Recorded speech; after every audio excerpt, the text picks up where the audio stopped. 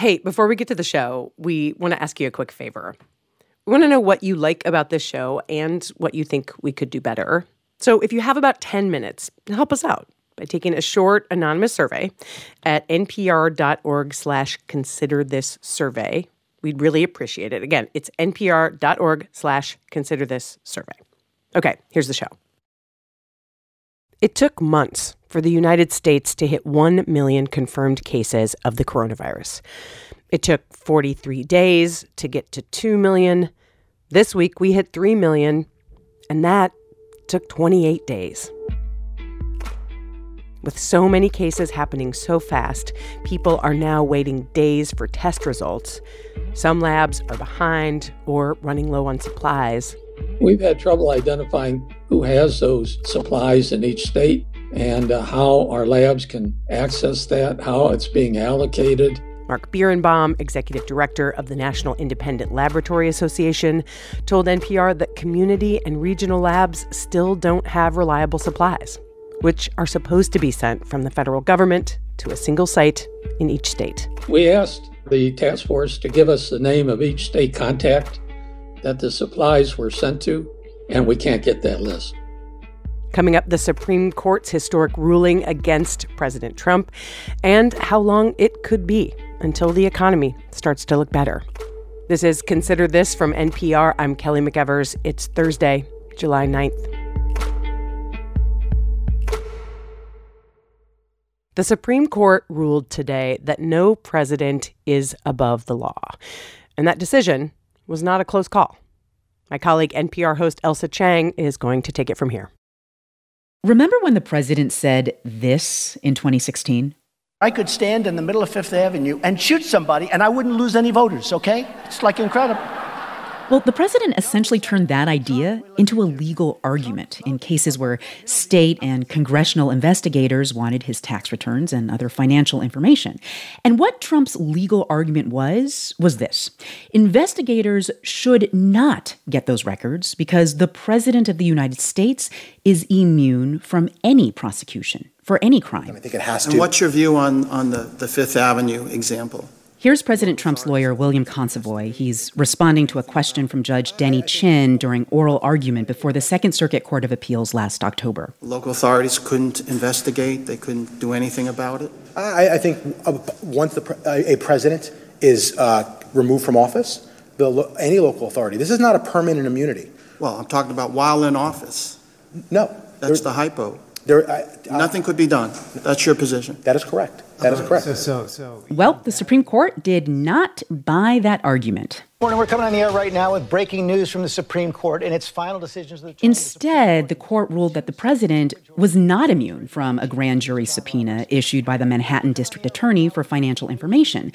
That district attorney, Cy Vance, is investigating, among other things, hush money payments the president allegedly made during the 2016 presidential campaign. These are payments to Stephanie Clifford, better known as Stormy Daniels, an adult film actor, and to another woman. What the court has decided sweepingly is that a president does not have absolute immunity from these kind of grand jury proceedings.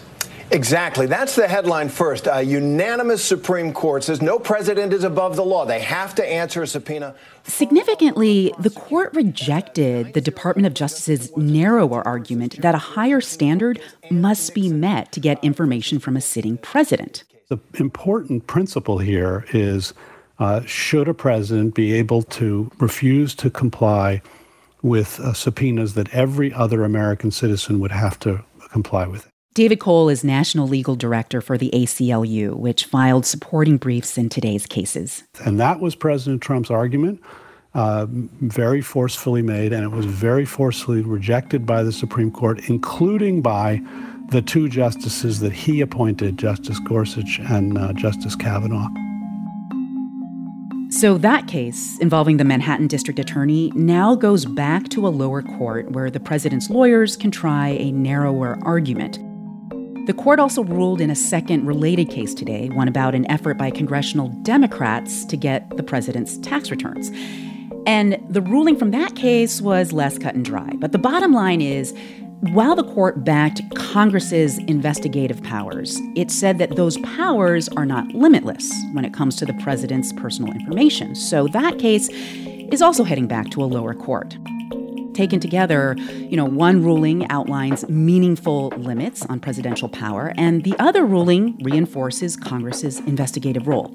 But neither ruling is likely to allow voters to know what information the president is fighting to keep secret until after the November election. NPR host Elsa Chang. If you look at the number of jobs that people have and don't have, it's clear this pandemic is still holding the economy back. We learned from the Labor Department today there were nearly 1.3 million new state unemployment claims last week, plus another 1 million mostly gig workers who applied for aid under the special federal pandemic program. It's been almost 4 straight months of this, unprecedented numbers of people looking for help every week.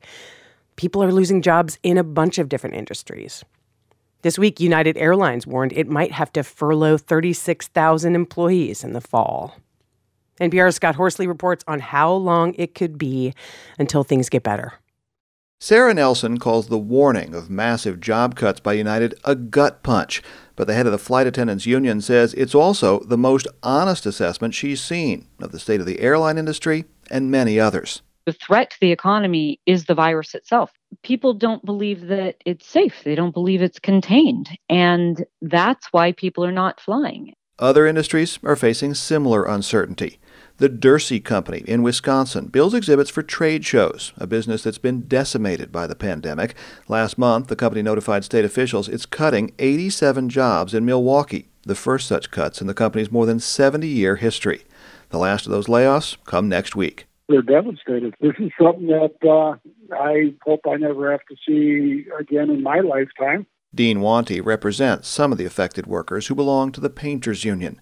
He says when trade shows started getting canceled in the spring, he thought it would be a short-term problem, certainly not one that would drag this far into the summer. I thought this would be all over with. I really did. So I think a lot of other people felt the same way. But while other countries have managed to get control of the pandemic, infections in the U.S. are accelerating, with new cases now topping 60,000 a day. Dursey CEO Brett Haney says while the trade show situation is unpredictable, some of the layoffs may last 6 months or more. To me, it's not a matter of if our industry comes back, it's a matter of when. And unfortunately, it probably won't happen until some point next year. To be sure, some businesses have reopened, and millions of workers who were furloughed in March and April have now gone back to work. But 2 out of 3 jobs cut during the pandemic have not returned, and week after week, hundreds of thousands of new people join the unemployment rolls.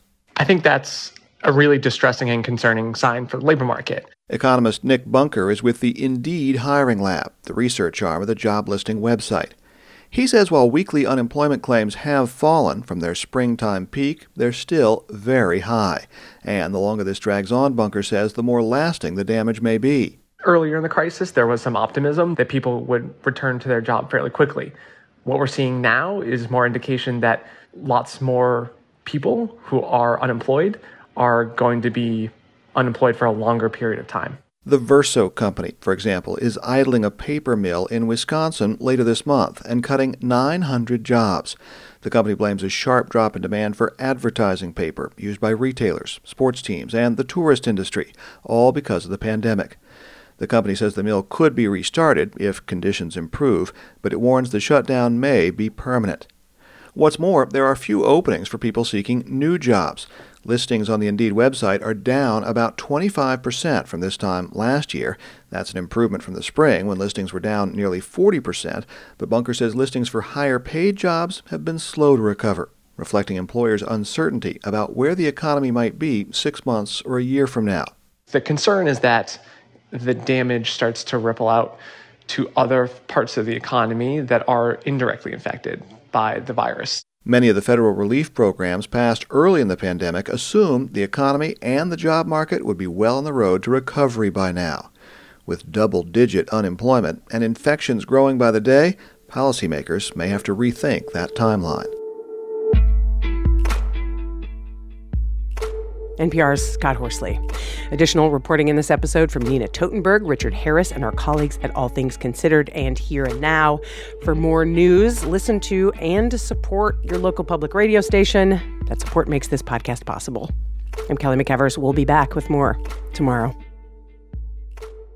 Whenever you face a choice, it helps to think like an economist. And this week on Planet Money Summer School, we'll start off our course in economics with a workout for your brain, how to decide what something truly costs. Listen now to Planet Money from NPR.